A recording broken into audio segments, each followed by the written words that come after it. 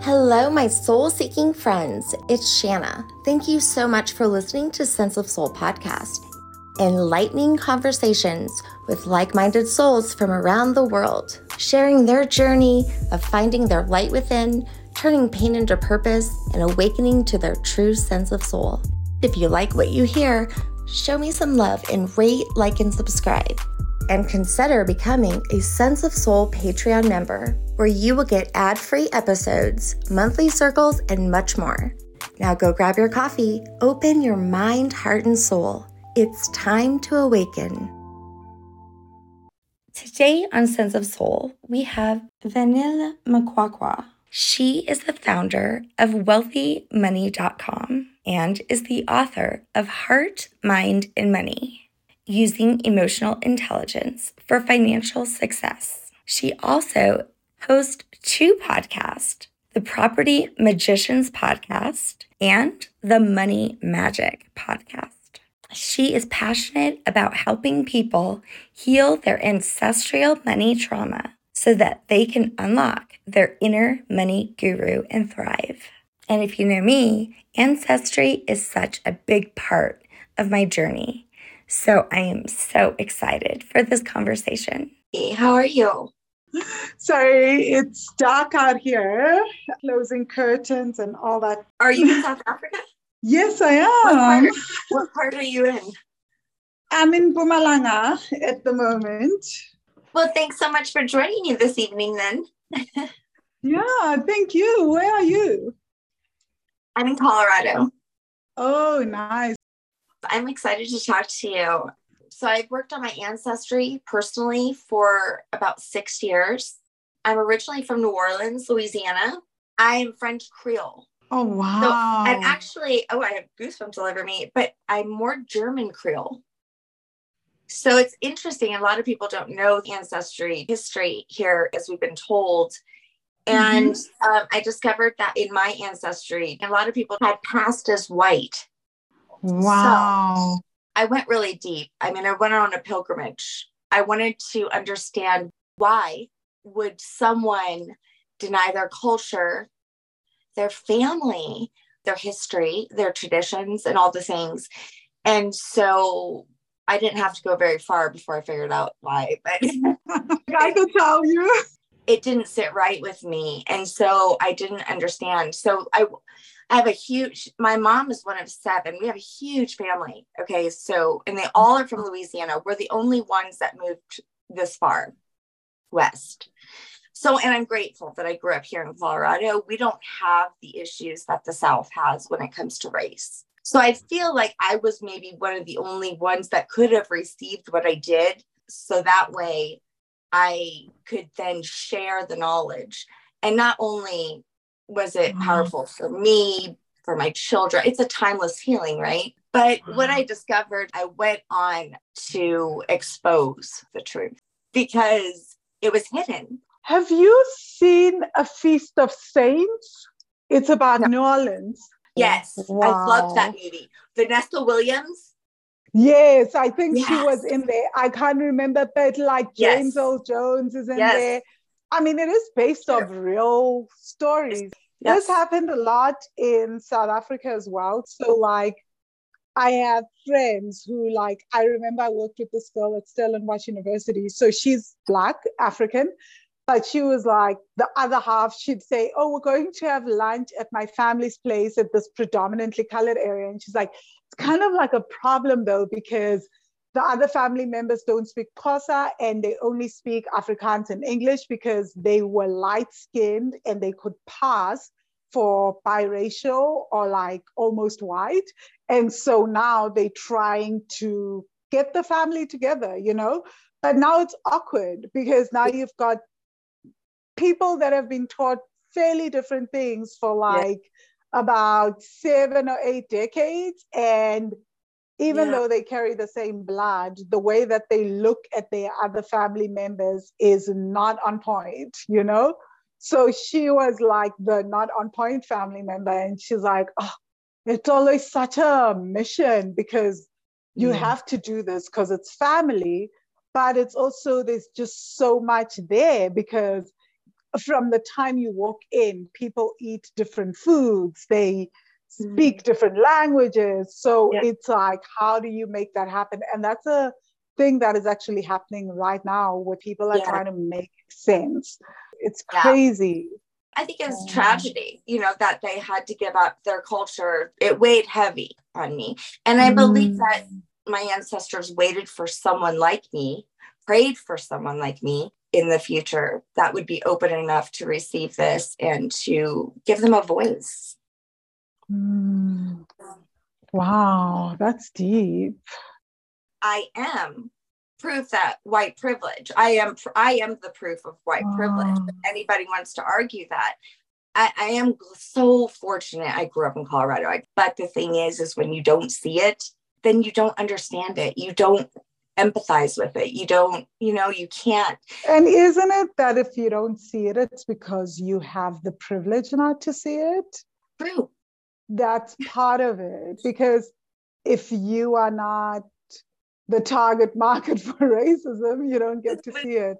I was having this very same discussion with my boyfriend around even sexism, because there's certain things where like I will talk about and he will be like, oh, but I don't see that, and he sees a lot.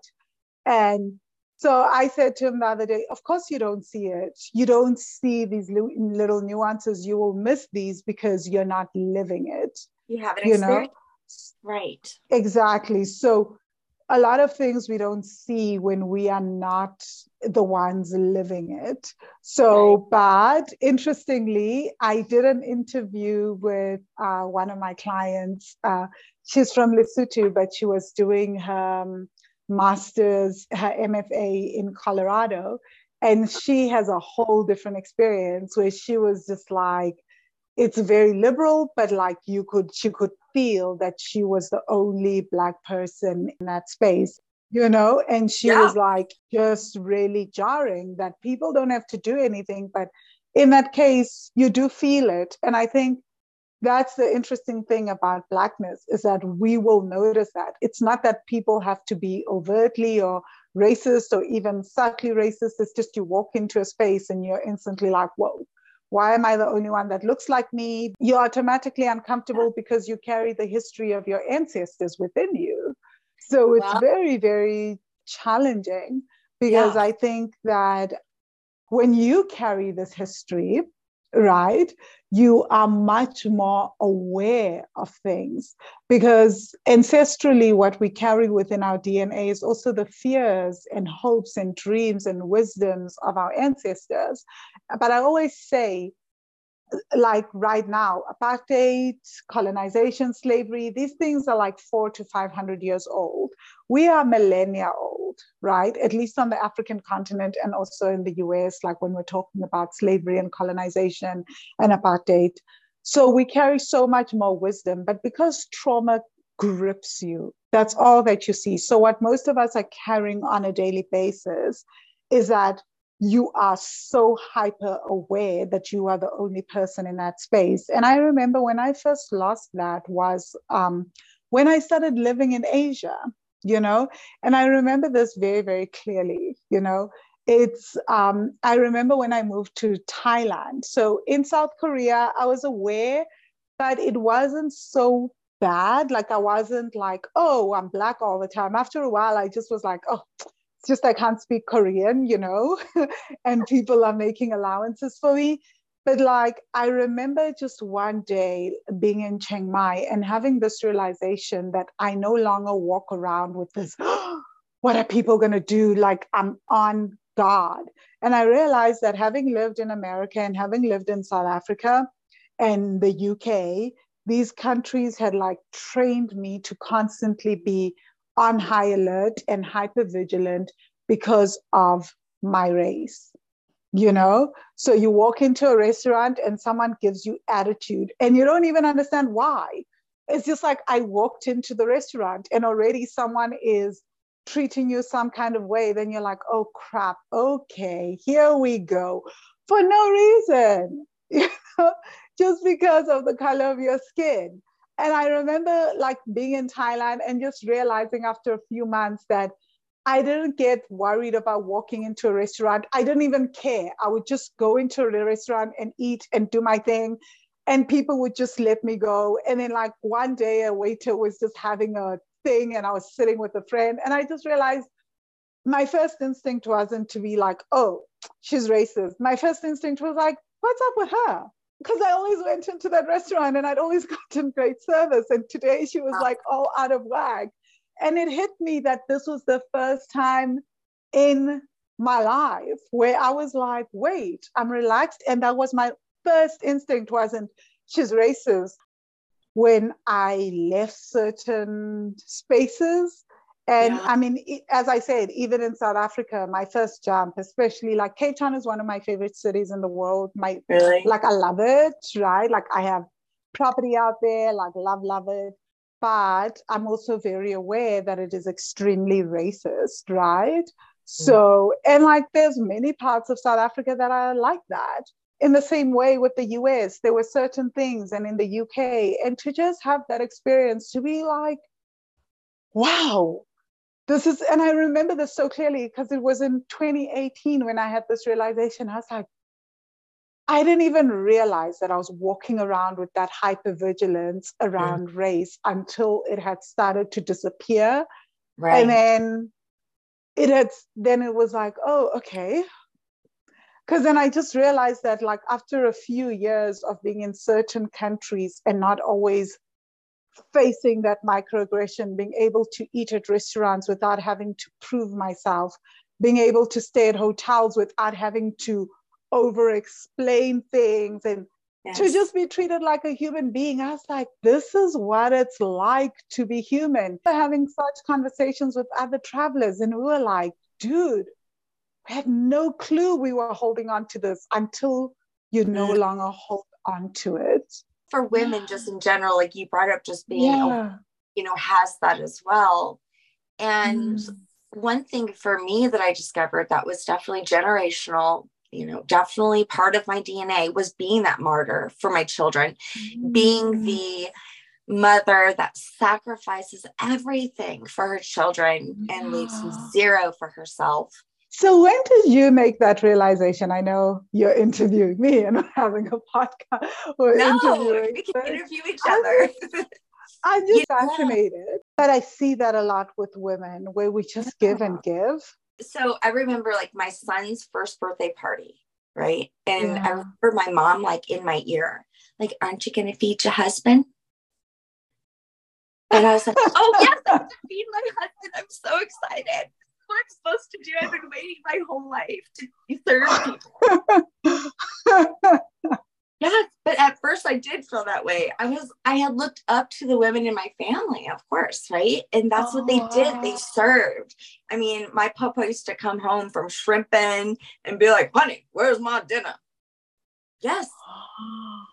And so I was going to play that role. I tried, but I sucked at it because I wasn't a very good cook. So like, you expected that like this person with 10 fingers, 10 toes, able-bodied, that you are now going to drop everything and also do for him. And you have a child that is turning 1 and you have to look after this child and please everybody else, right? And please everybody else. And make sure, that you're just living the American box dream. Everything has to look great and you have to we live in these cookie cutter houses, it's just so fucking ridiculous. It's so weird to me now. Oh man. But honestly, I remember asking myself, and at that point I had 4 children, 2 of them in high school, one of them who was autistic, and a baby in 3 different schools the kids were in. I was working like 2 jobs as well. Oh my God. And I remember I was spiraling out of control and I had lost my best friend, lost my dad. I lost my mama. I did like 3 eulogies in like a year. And I was so broken. When all these bad things happen, you start to doubt your faith, right? And so I thought to myself, how much of what I believe in have I been told to believe in? And how much of that have I experienced to be my truth. Amen. Everything I was trying to be as a mother, as an American, as a daughter, a friend, all these things this is what I was told to be. And I had never asked myself, what do you want to do? Never. Yeah. Wow. That's so beautiful. Yeah. What about you? That is so, so beautiful. Me, when I realized that I was giving too much, for me, this has been a consistent journey. Mm-hmm. I think I've shared this before, was with my mother, right? So I had just in 2018, I renovated my mother's house. And then I came and she was really not, it didn't feel like she was really happy about this. I mean, she was really, really upset afterwards. And I was like, oh my gosh, what the hell? And then I had hosted 2 retreats here.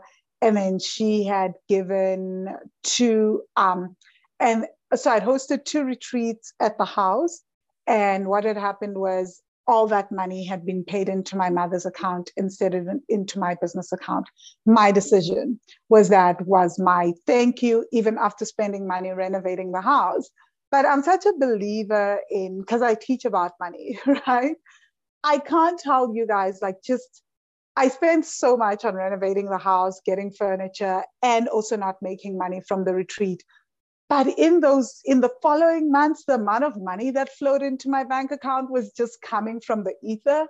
And I just think my ancestors, we believe that when you do for your parents, your ancestors are also really happy because, it's your living, my sister calls them your living ancestors. She's a shaman, right? That your parents are your living ancestors. So you're giving to the bloodline in a way. So I was just like, wow, this is amazing. Then I gifted my mom a retreat to Thailand. She came for 3 weeks to 2 weeks in Thailand and 1 week in Sri Lanka. So we did 5-star hotels and all that in Sri Lanka. And then 2 weeks, I left her at a place called Inthakin, where you get 5-hour massages every single day from the morning. They start by roasting you, right? I say roasting. They put you on banana leaves. They heat up herbs for an hour. And then afterwards, you get 5 hours of massage. You break from 9 a.m. to 12 p.m. Then you get a 2-hour break for lunch, and they cook you lunch specific to your Vedic thing, they do. But they do the Thai version. So they find out if you're mainly metal, water, fire, etc. Then they cook you Thai food, which I don't know if anyone's been to Chiang Mai, but Chiang Mai definitely, if it's not listed as a food capital, should be. It is. The food is so yummy. So they cook you food that would work with your body type, right? After that, you get another 3 hours of massages. So you break from 12 to 2 p.m. Then you do another 3 hours. Then you do a sweat lodge, and then you do dinner, and then you go to bed, and then you do it again. So she did that for 2 weeks. That was her entire life. So I had paid for that, right? And then, so this was interesting. So here's where it gets really interesting. So then my mother's been there for maybe 13 days. Then the woman who runs the place, One Visa, calls me. She's like, Van, I'd like you to come sleep over, and then come do 1 day of massages where instead of your mother, we do you. And my mom was like, yeah, that's great. And I was like, no, she needs another 1 day. I did the 2 weeks, it's for her. And then One Visa pulls me aside and she goes, I've been observing you since I've gotten to know you.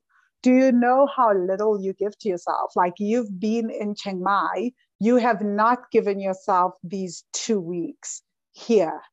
You gave your mother these 2 weeks, but when you've come for a day and then you've left. You've always just come for a day at a time and then you've left. But with your mom, you've had no problems paying, getting her here, and gifting her this. And now I am saying your mother has had 13 days. We have basically sorted out all her knots. There is nothing that your mother has in terms of knots in her body. And since you've got this extra day, can you please take it? And I remember listening to that, and it just hit me that this is true.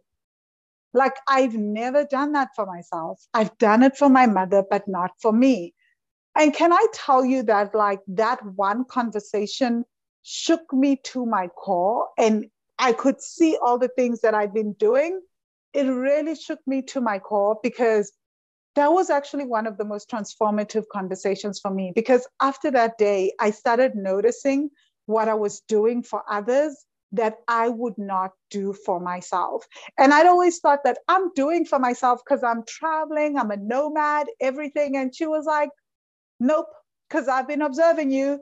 You do come here, you do this, but like, you will never give yourself this level of gifting, because she had even said to me at one point, why don't you give your mother 7 days and then you are both here? And I was like, no, it's not important. It's important that she has that. So after that, it was the first time. And then I also noticed that I was willing to stay in a 5-star hotel in Sri Lanka when my mother was there. But before my mother came, I would never do that for myself. Can I tell you, when I put my mom back on the flight, because we went back to Sri Lanka, we did like another 5-star thing. When I got her on the flight, I was like, bye, mom, go back to South Africa. I started from that day forth making sure that like I would try as much as possible to book myself into 5-star hotels and fancy places as well. I changed everything. I'd always stay in beautiful places. Don't get me wrong. I always stayed in gorgeous Airbnbs. Everyone knows that about me. It's not like I penny pinched or anything, but like there were certain things where I would be like, no, why do that? So I started gifting myself certain experiences and allowing myself to have those experiences and paying for those for myself. And it was a game changer in my relationship with myself, but also it's been a game changer also with my relationship with money. I don't know what happened, but like things started to shift radically in that relationship. And I think it also showed up in how I started showing up for myself.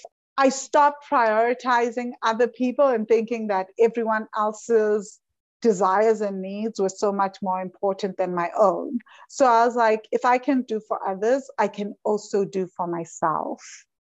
Wow. I'm like emotional, which made me sit with that your story triggered me. I mean, I used to feel sadness and get emotional thinking about that version of myself. But I do think it's very easy to fall back into it because it is my nature. It is my nature to be that person. Now, there was a point where, it was in a mindfulness class years ago that I had taken where they made me listen to my thoughts. And when I was listening to my thoughts, all I was saying was, you could be doing something else. You should be at home cleaning your house. This is so pointless. You can't even breathe right. You're not breathing right. You should be at home. Your kids need you. This is a waste of your time. And then I thought to myself, would I tell that to my daughter? Would I tell that to my best friend? I would never. I wouldn't tell that to a stranger, but yet here I was telling myself. I mean, I was mind full of shit, telling myself all of that. That's what I had a mind full of. Yeah. And I just remember as I started to really be the witness of my thoughts, that was what was coming in a lot, not you, them. And so when I started to make that shift, at first, everyone thought I was selfish because they were so used to me giving that they were like, what do you mean no? What do you mean that you're going to go do something instead of do something for me? And they got over it after a few years. And then my daughters start telling me, you need to go get a massage, Mom. I'm going to tell them about the 5-hour massage. That's the one I need. But, yes. But I'm a massage therapist too. So I'm always, I'm just a giver. Okay. I am. So there was this point where I got so good at the self-love thing, but it almost didn't feel truly authentic. I am a natural nurturing person. So I needed to find where I could still choose me when I wanted to, not just because I wanted to be strong, right? Not just because I was trying to prove to the world that I had self-love or that I could choose me. Now it needed to be a more conscious choice. Like, I really do like you for my mom. Okay. I really do, but not all the time. When it's taking away from my time or other things that I have to do for myself, I tell her no. But, you know, I got so good at it that I tell her no, even when I didn't have anything. Right. So now I'm trying to find that balance where I can still be true to who I am authentically, and where I still can connect to my mama, who is very nurturing and giving. And the things that I loved about her, that's what I saw. And I love that because it mirrors my soul too. I am giving. Do you know what I mean? So I had to find a balance. I love giving. Hey, it's one of the things that I think I've had to go on a journey with as well, right? And I feel like, yes, sometimes I am an overgiver. Like, my brother says that, like, he thinks my problem is that, not my problem, but he says, like, one of the things with me, he says, I'm high on empathy. He says, like, my empathy scores are super high. So, like, it kind of like means that, like, I will naturally give and mother and all those things, which I love. I truly love it. And maybe that's one of the reasons. I think one of the things that I've also had to learn is when I'm tapped out. And here's the thing, I realized over time that I can start to see when I need a replenishing and I need to give to myself. I get moody. They are signs. So I realized that when I'm moody and I get angry and I lash out, that means that I am tapped out, right? And then I feel like I am overgiving and I'm getting nothing in return. So now I'm having to learn to use my words, right? And I think that one of the things that I've had to learn also is what I would do in the past would be to work through the moodiness, right? To sit with it. But now I realize it's a specific kind of moodiness because I know myself, right? This is not like, oh, I'm just angry about this. It's like, it will be moodiness directly related to the giving, you know, or something that I'm giving either emotionally or something, then I need to pay attention. What I used to do in the past is that I would just work through it so that I feel less upset about it. Now I see that actually, no, the anger, the moodiness, all that, and the snappiness, that's me trying to get my attention. And that's when I need to sit down and be like, whoa, okay, what's going on? And then I've had to learn not to just instantly go off on people, you know, on that, and just sit with it and just be with it and to just reflect on it. That has been a journey for me. Right. You start to, if you make that space, there's a choice there, right? That you get to choose, you know, how you're going to react. And I think also going back to the empathy thing, that was something for me too. I'm a crybaby, right? A ninny baby, got called all the things when I was little. But now I can choose when I allow that empathy to come through, when I want to connect with someone, because it is a gift to be able to empathize and connect with someone. This is how humanity is supposed to. We're supposed to be able to. I'm supposed to be able to feel your pain right now as you speak that. I was in your energy because I was like, me too. I've been there. But if I wanted to, I could have protected myself. Absolutely. But I have a choice now, where before, when you don't have a choice, and that's happening all day long, interactions, that's dangerous. True. So one of the things, and I remember having this thought process with myself at the end of last year, 2022. I was like, there are ways that I could go through life, because sometimes like this high in empathy thing can get me into so much trouble, because like I realized that like some people have used it against me without me even realizing it. And I realized that that happened to me at some point last year with people that I thought were like really close friends. And they're like, my empathy was fully being used against me until my coach pointed it out to me. And I was like, oh crap, this is wild. Like, I can't believe that I'm in this situation. And then I just felt so deeply hurt and so deeply betrayed, right? But then I had to go through a process with myself to be like, do I figure out how to shut down that part of myself? Or do I continue to work with that part of myself and just tune in even more to myself? Right. And that's when I started to realize that, whoa, wait a minute. When I am overgiving and I am not getting anything in return, I can actually sense it, because this is how it comes back as in my energy field. And this is how it feels emotionally to me.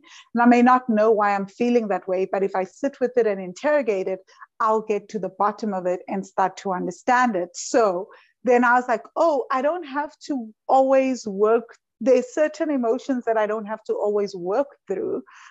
I can just really understand what the messaging is and really actually invite them to turn up the volume all the way, even so that like I can find the wisdom that they hold. So I do think that what often happens, and I'm talking about this in my next book, right, which should be out soon, probably by September, October, but that there are people within this world and within families that we feel so much so that we can help metabolize the emotions of others. It's almost like you are in a family, you're born in the family, and then you're meant to metabolize those emotions. You sense the things that they will not sense. And that's why we are born. And then we're born into that family. And I believe that every family has that family member, right? That because other family members have unique gifts that they also bring, Right. So one of the things that I talked about is that, but that like sometimes it becomes so overwhelming to be feeling all these people's feelings and all the people that we're interacting with on a global level, and especially within our families. So what happens is that we actually end up getting what I call a profile, the runaway profile, which is that either they literally leave the family and run away physically, but at the same time, that profile also, to cope, you have to leave your body. So when I was having this discussion with myself at the end of 2022, I realized that is how that's how I survived my childhood and my teens, right? Was that when things got overwhelming, I was a runaway teen. So I would run away from home to try it because everything was too overwhelming for me to process.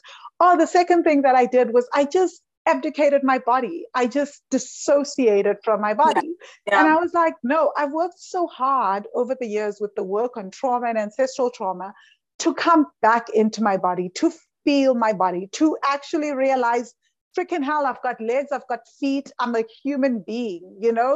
I don't want to keep dissociating. So it's just, so I was like, in which case, it's okay. I just keep feeling that I just have to dial in a bit more and just be more aware than I already am as to what is going on, and sit with the emotions even more than I've been sitting with them, so that I understand what is fully happening and I can unpack that, because it just means that I'm just picking up a lot of things. And that's a good thing, but it's also a bad thing. I've said this for a while, that every blessing can be a curse and every curse can be a blessing, right? So it just depends on the way that you're utilizing it and the way that you see things. That's so right. Yeah, I'm glad that we're actually talking about this. A lot of people have decided to tune it down and to pretend it's not happening, right? Like not to feel the emotions because we feel too much. But I feel like the world needs the feelers so that we can remind other people that you get to feel, and we can help other people kind of metabolize their own emotions as well. Yes. Like, don't let go so fast, right? Let it, investigate a little bit. Another thing that I've got huge over the past few years is that we all are creators. I'm a creator, you're a creator, and we should have been told this from our creators, but the world has been trying to keep us all small. They don't want everyone to know that you do have the power, that you're a fucking goddess creatress, and you can create, and you do create. I mean, you want to know how your life is because you created it, right? You created it. You want to know how your day is going to go? At the end of the day, you created it. Is that not right? Energy attracts energy. But just recently, my co-host, my best friend Mandy, stopped podcasting with me. She started a new chapter of her life. And at first, all of a sudden, out of nowhere, this voice tells me, well, you can't do it by yourself. You're not going to be able to do this.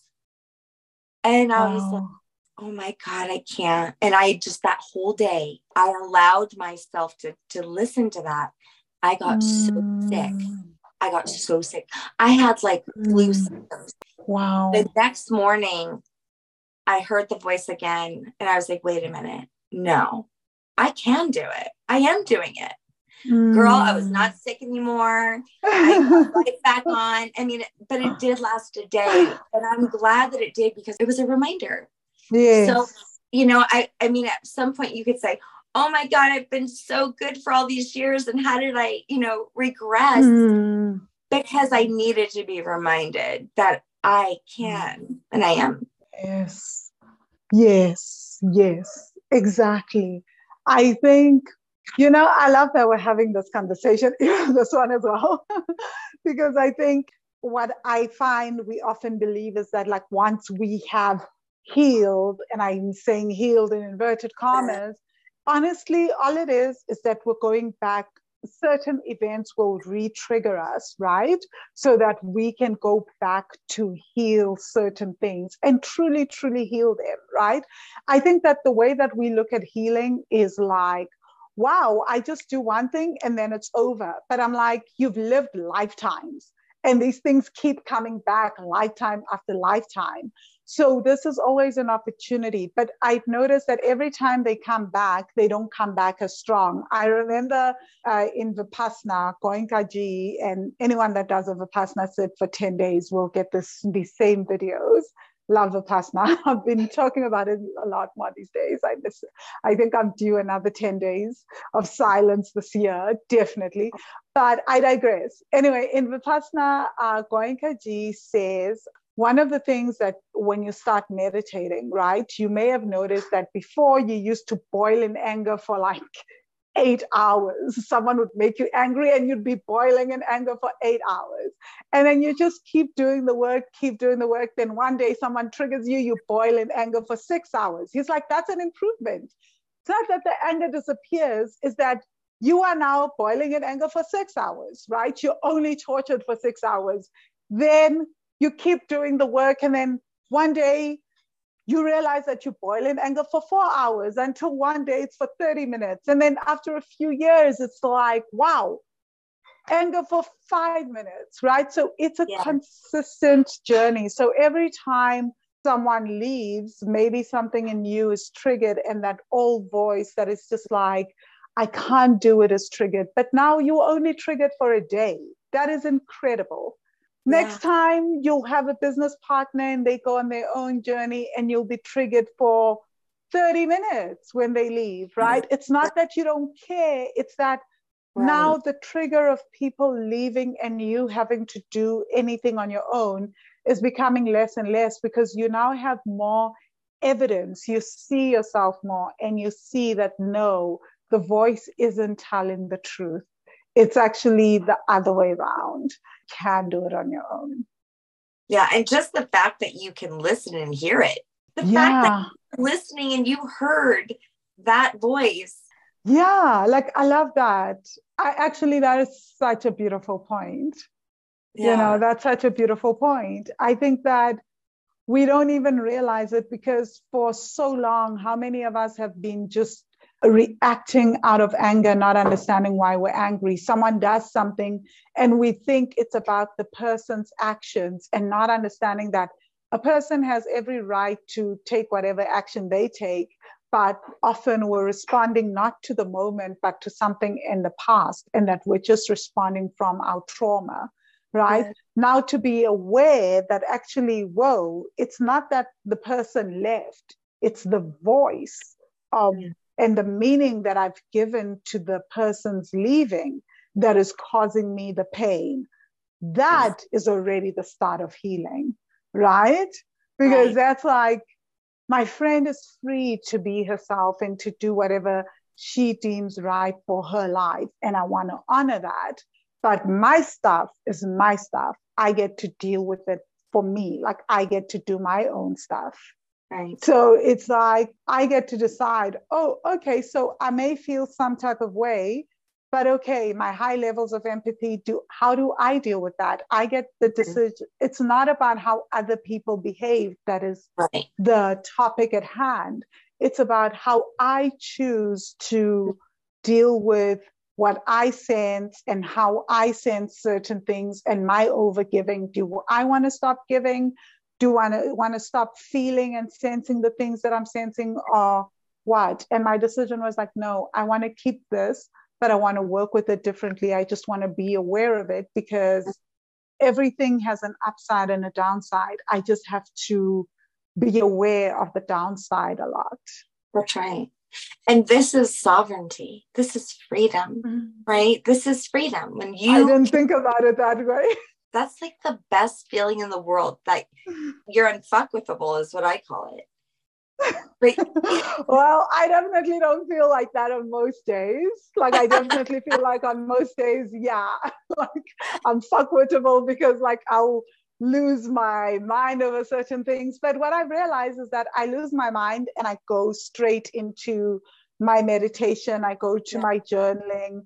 I talk it through, and it doesn't, like how Goenkaji talks about, it's no longer like for months that I lose my mind. I lose my mind maybe for a few weeks, for a few days, and it's becoming less and less triggering, you know? So that is so, like, that's something that is so, so interesting because I noticed it actually last week. I was like, whoa, I am becoming less annoyed for a shorter space of time.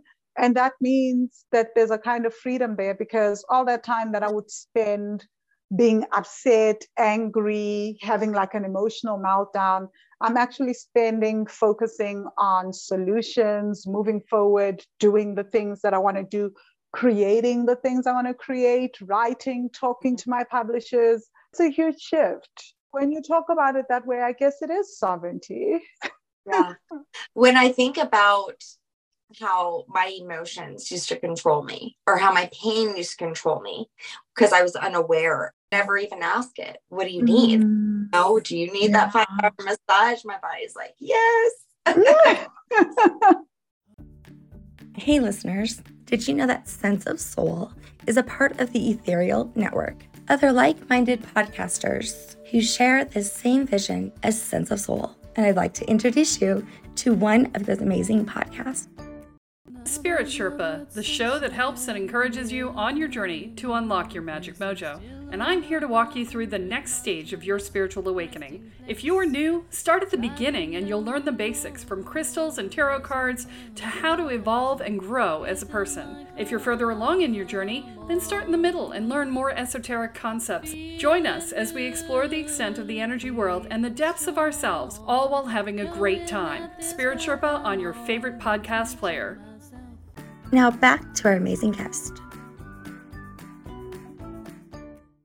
I do want to talk to you about the money connection with the ancestry. I want to hear your thoughts on that. I sat with it this morning and I was like, what angle, can I take on my ancestry with my finances?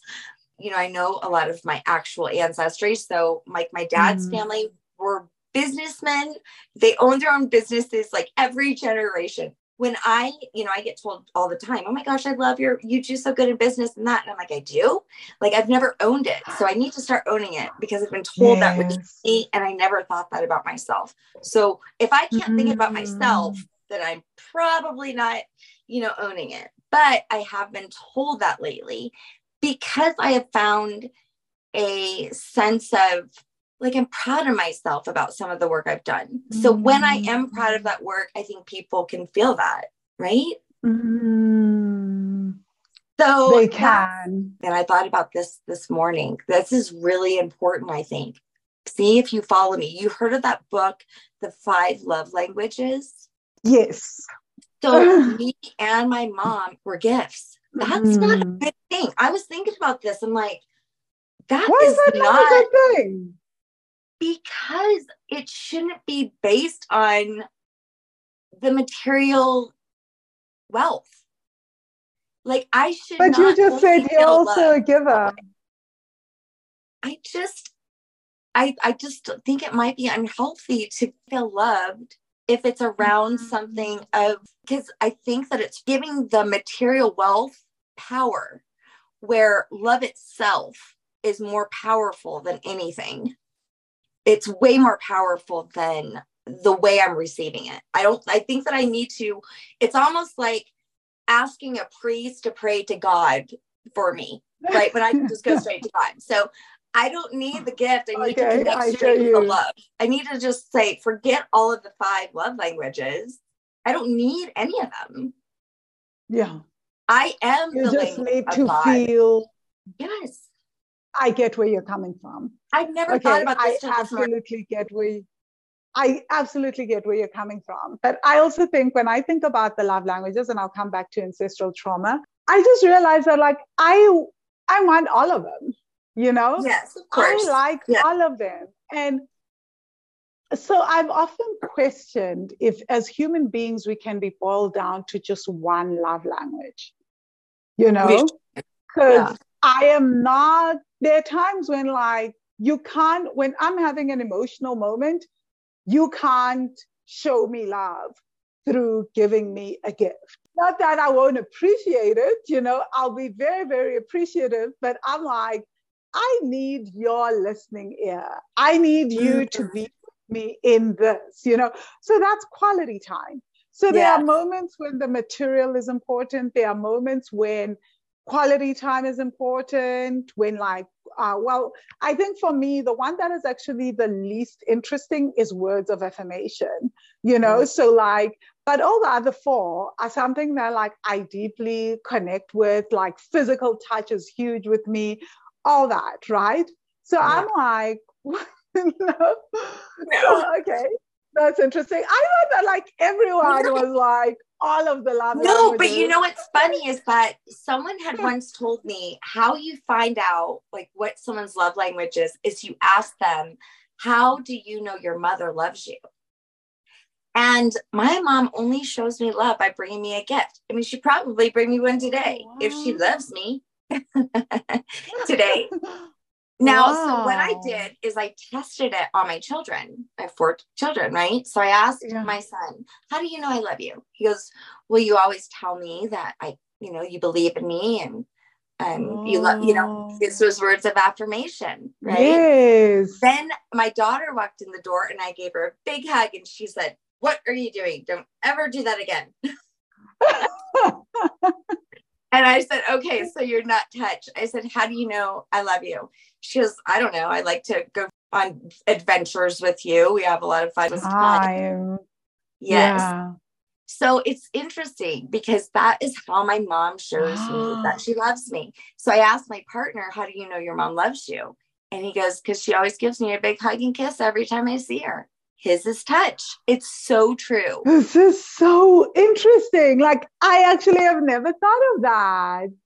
I know. For me, it's, this makes all the sense in the world. My mom is was not big growing up on words of affirmation. So this is probably why words of affirmation are like extremely low on my list, right? Yep. Wasn't the way she showed you love. In fact, it was like a lot of criticism. So like words of affirmation are very, very low on my list. This is fascinating. It is amazing. Wow. Yeah. It definitely, I've never seen it not work. But of course, I think that you do have this one that you were taught. But I do believe that you desire all of it, really, truly. I mean, as a human. I truly, at least that's what I thought until this conversation, right? Like, I really believe that, like, I was like, except for words of affirmation, but like, yes, of course, acts of service, you make me tea, my favorite tea, you massage me, yes, touch, all of those things. Yes, of course. Like, I know. That's so interesting. It was such an epiphany. And ancestral work around money and even how love is passed down from one generation to the next. And as I've said before in my work, is that all that depends on every individual. That like everything that happens in terms of our ancestral money story also kind of like collides with our past lives and the lives that we've lived from previous lifetimes, right? So what I find interesting is that all your kids have experienced you as a mom, but each of them are so uniquely different, and their definition of love is so different, right? Every one of them has chosen a different way of knowing what love is, and that can only come through their own souls. That's right. And that's also their own individual experiences from the past. So what often happens is that with ancestral trauma, we also carry ancestral wisdom, right? Remember how I talked about like how 500 years is so recent, but we're millennia old. So, but the trauma can sort of grip us. So with money, we also carry a lot of money wisdom. We must have. We made it this far. Our ancestors needed to know how to manage cattle, food, money, etc., for us to get this far and be alive. Otherwise, the entire lineage would have starved to death, you know, or we would have frozen to death. We wouldn't have had shelter, all those things. So our ancestors had a lot of wisdom, and they have a lot of wisdom, and they gave it to us. It's just that the trauma has a way of gripping you, right? So that you focus a lot on that because it's painful. So pain gets our attention more than pleasure most times, right? So what often happens is from a young age, we get stories passed down from one generation to the next from around money, and we carry those stories. But not only that, is that somewhere in the past, our ancestors had experiences with money. Their nervous systems couldn't process some of those experiences. Some of them were deeply traumatic, deeply scary. Some of them were just annoying, but that annoyance turned into social embarrassment, and that embarrassment was then passed on from one generation to the next. So every time one generation manages money, that emotion is triggered in the nervous system, but we don't know where it comes from. We just know that we feel the way that we feel emotionally and physically whenever we manage money, and it just gets passed down from one generation to the next until it just becomes a thing that, wow, in my family, when we manage money, we get freaked out. And I give the example of, say, for example, in South Africa, sometimes we look at people and we go, why won't certain African people buy land, and why won't they buy property? Wow, let's go back just 100 years when like African people had land in this country and they had houses. And then in the middle of the night, or even in broad daylight, the apartheid government would come and kick people out of their homes and say, these are really nice houses. They only fit for white people. And then like they would chuck them out, and then they would put them in villages in the middle of nowhere without any land, without any houses. And let's also go back to the fact that like when there were laws in this country where people could not renovate their houses in certain townships. If let's say you had a broken window, you weren't allowed to renovate or replace that broken window until you got approval from the apartheid government.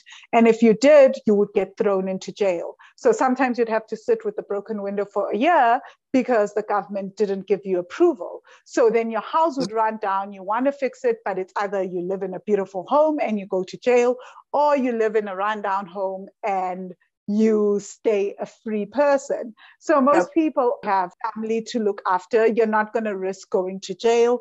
So all these things happen. Now it becomes part of the trauma, that fear of, oh my gosh, if I renovate my house without getting approval from the government, I'm going to go to jail.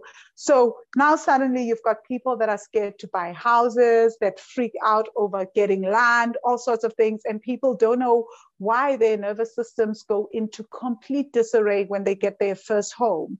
Why does their nervous system completely lose it? Well, because you're carrying the trauma of your ancestors that this house could be taken away from you. Like I have people who say to me, I don't know why now that I've gotten this incredible achievement or bought this car, whatever, I'm so scared that it will be taken away from me. Where does this fear come from? I've never had anything beautiful taken away from me, but I'm living with this fear. And people literally live with that fear, especially here in South Africa. And they don't know where it comes from. And a lot of it is like, well, you live with that fear because it has happened and you don't know where it's coming from because it's not your fear. You're carrying it. And so it makes it really, really difficult to own things in that case, because what does the nervous system want to do to get back to safety? It wants to self-sabotage and get rid of this thing as fast as possible. So you may find yourself manufacturing emergencies so that you miss mortgage payments and you no longer own the house, or some sort of thing happens so that you can get back to a sense of safety of not having that fear that you will lose this thing that you have just achieved right now. We carry these fears and we don't understand them because our nervous system is like our emotions and our thought and our stories are also stories are carried through word of mouth in the family, right? So it's easier to catch that. But what's not easier to catch is how our nervous systems, how our ancestors' nervous systems got dysregulated around money, around certain events with money. And that means that we now have to reteach the nervous system to feel safe with assets, with managing finances, with managing money, with having money, holding on to money, so that it learns from 400 years of history, or even longer for some of us, that it is now safe to have money. And that may be years and years of work. So for someone who didn't grow up with the same history that I just mentioned, yeah, they may feel dysregulated for like a short minute. And you may wonder, why is it that like within a few months, they are happy in their new home and they chilled with it? Well, if you grew up in, say, white America and you have seen your family for years, every generation, they've just had it. What do you feel about when my papa died a few years ago, that he had inherited from his father and fathers before land rights, where he got money every month? Hurricanes have taken up most land. I said, even Mother Nature. I do know that the French Creole means that you were of mixed race. Okay. Mixed race means that you probably had a white father.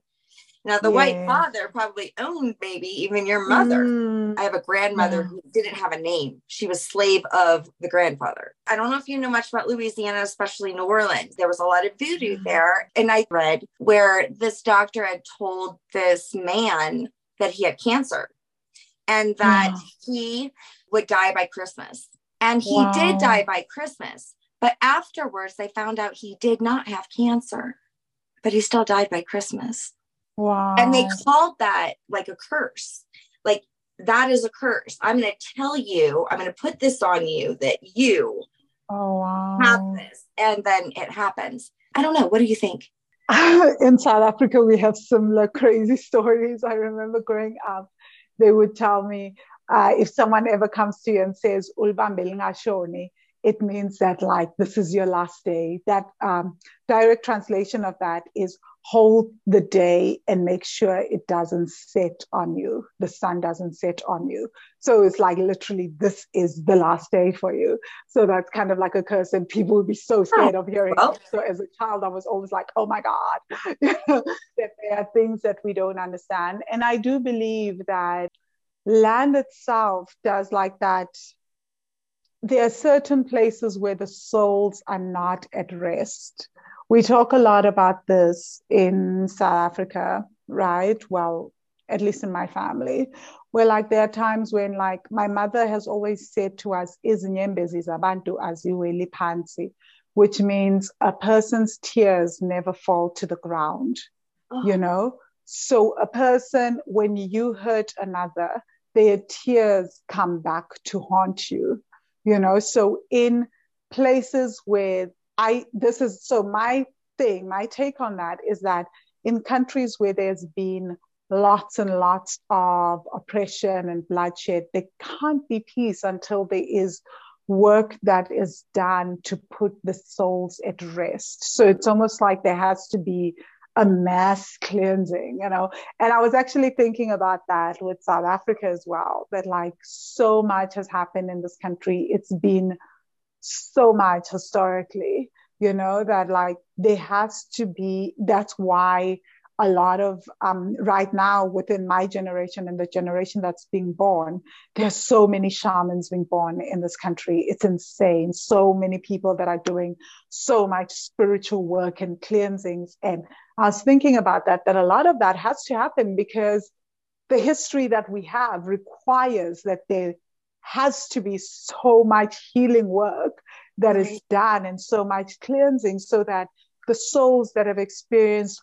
all this oppression, all this pain can finally rest and be at peace, you know? So otherwise, like the land itself can't have peace. I think there's work that needs to be unpacked and also just understanding some of our ancestral stuff does fall onto us to how do we then work with that privilege that fell onto us from our ancestors, right? I mean, so I think that will be the work that you do with your ancestors, but there also has to be an understanding from their side, at least on your dad's side, because your mother's side is a different story, right? My dad's side, I ended up finding out he had the same, that they were Jewish. So I'm like, oh my God, no matter where I went. So I think, wow. So there's a lot of hiding going on in your lineage and hiding of self and identity. So there's a lot of invisibilizing. So it's about helping free your ancestors so that they stop feeling the need to invisibilize who they are. Yes. So that they can start showing up fully. Because as long as they are still feeling that they need to hide, then they also are hiding their full strength. And that means that the entire future bloodline will not be able to tap into that full wisdom and that full strength. Because once you hide, the thing that you're hiding, if it's your Judaism, your Blackness, on either side, it is that you are still hiding within that, within these identities, there's so much strength. So if they can just like take away that those vows of invisibility and those cloaks of invisibility, then like it allows the future generations to be visible in ways that they could not even have dreamt of, right? To stand firm within their identities. All of you comes through. A woman. Yeah. Well, I tell you, you are such a powerful woman. I just admire you. I mean, I think you're beautiful. I think what you're doing is beautiful. You're an inspiration for all women. So thank you so much for coming on. Tell everybody where they can find you though, and where they can look for your new book in the fall.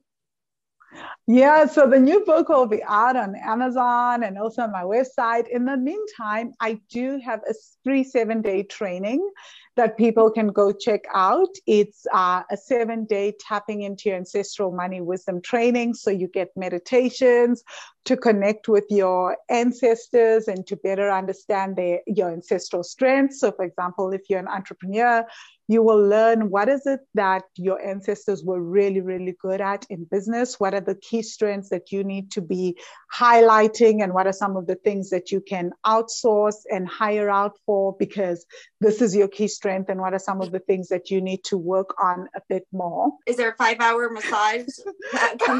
I wish. No, there isn't. But I'll definitely send you the details to the 5-hour massage. I promise. So you can share it with them. People can also just Google Infikin in Chiang Mai, Thailand. That's where the 5-hour massages are. But yeah, so you can go to that and you can go to wealthy-money.com/training for the 7-day training. Again, it's wealthy-money.com/training. And my podcast is the Money Magic Podcast.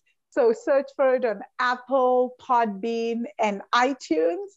And yeah, leave me comments. Let me know what you think. Oh, the podcast is also on YouTube. So yeah, I'll be back podcasting because I took a mini break because I've been writing the next book. Oh my gosh. So I'm super excited about that.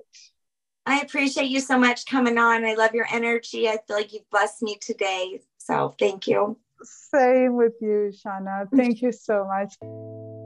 Thanks for listening to Sense of Soul podcast, and thanks to our special guests for joining me. If you want more of Sense of Soul, check out my website at www.mysenseofsoul.com, where you can work with me one-on-one or help support Sense of Soul podcast by donating to my coffee fund. Thanks for listening.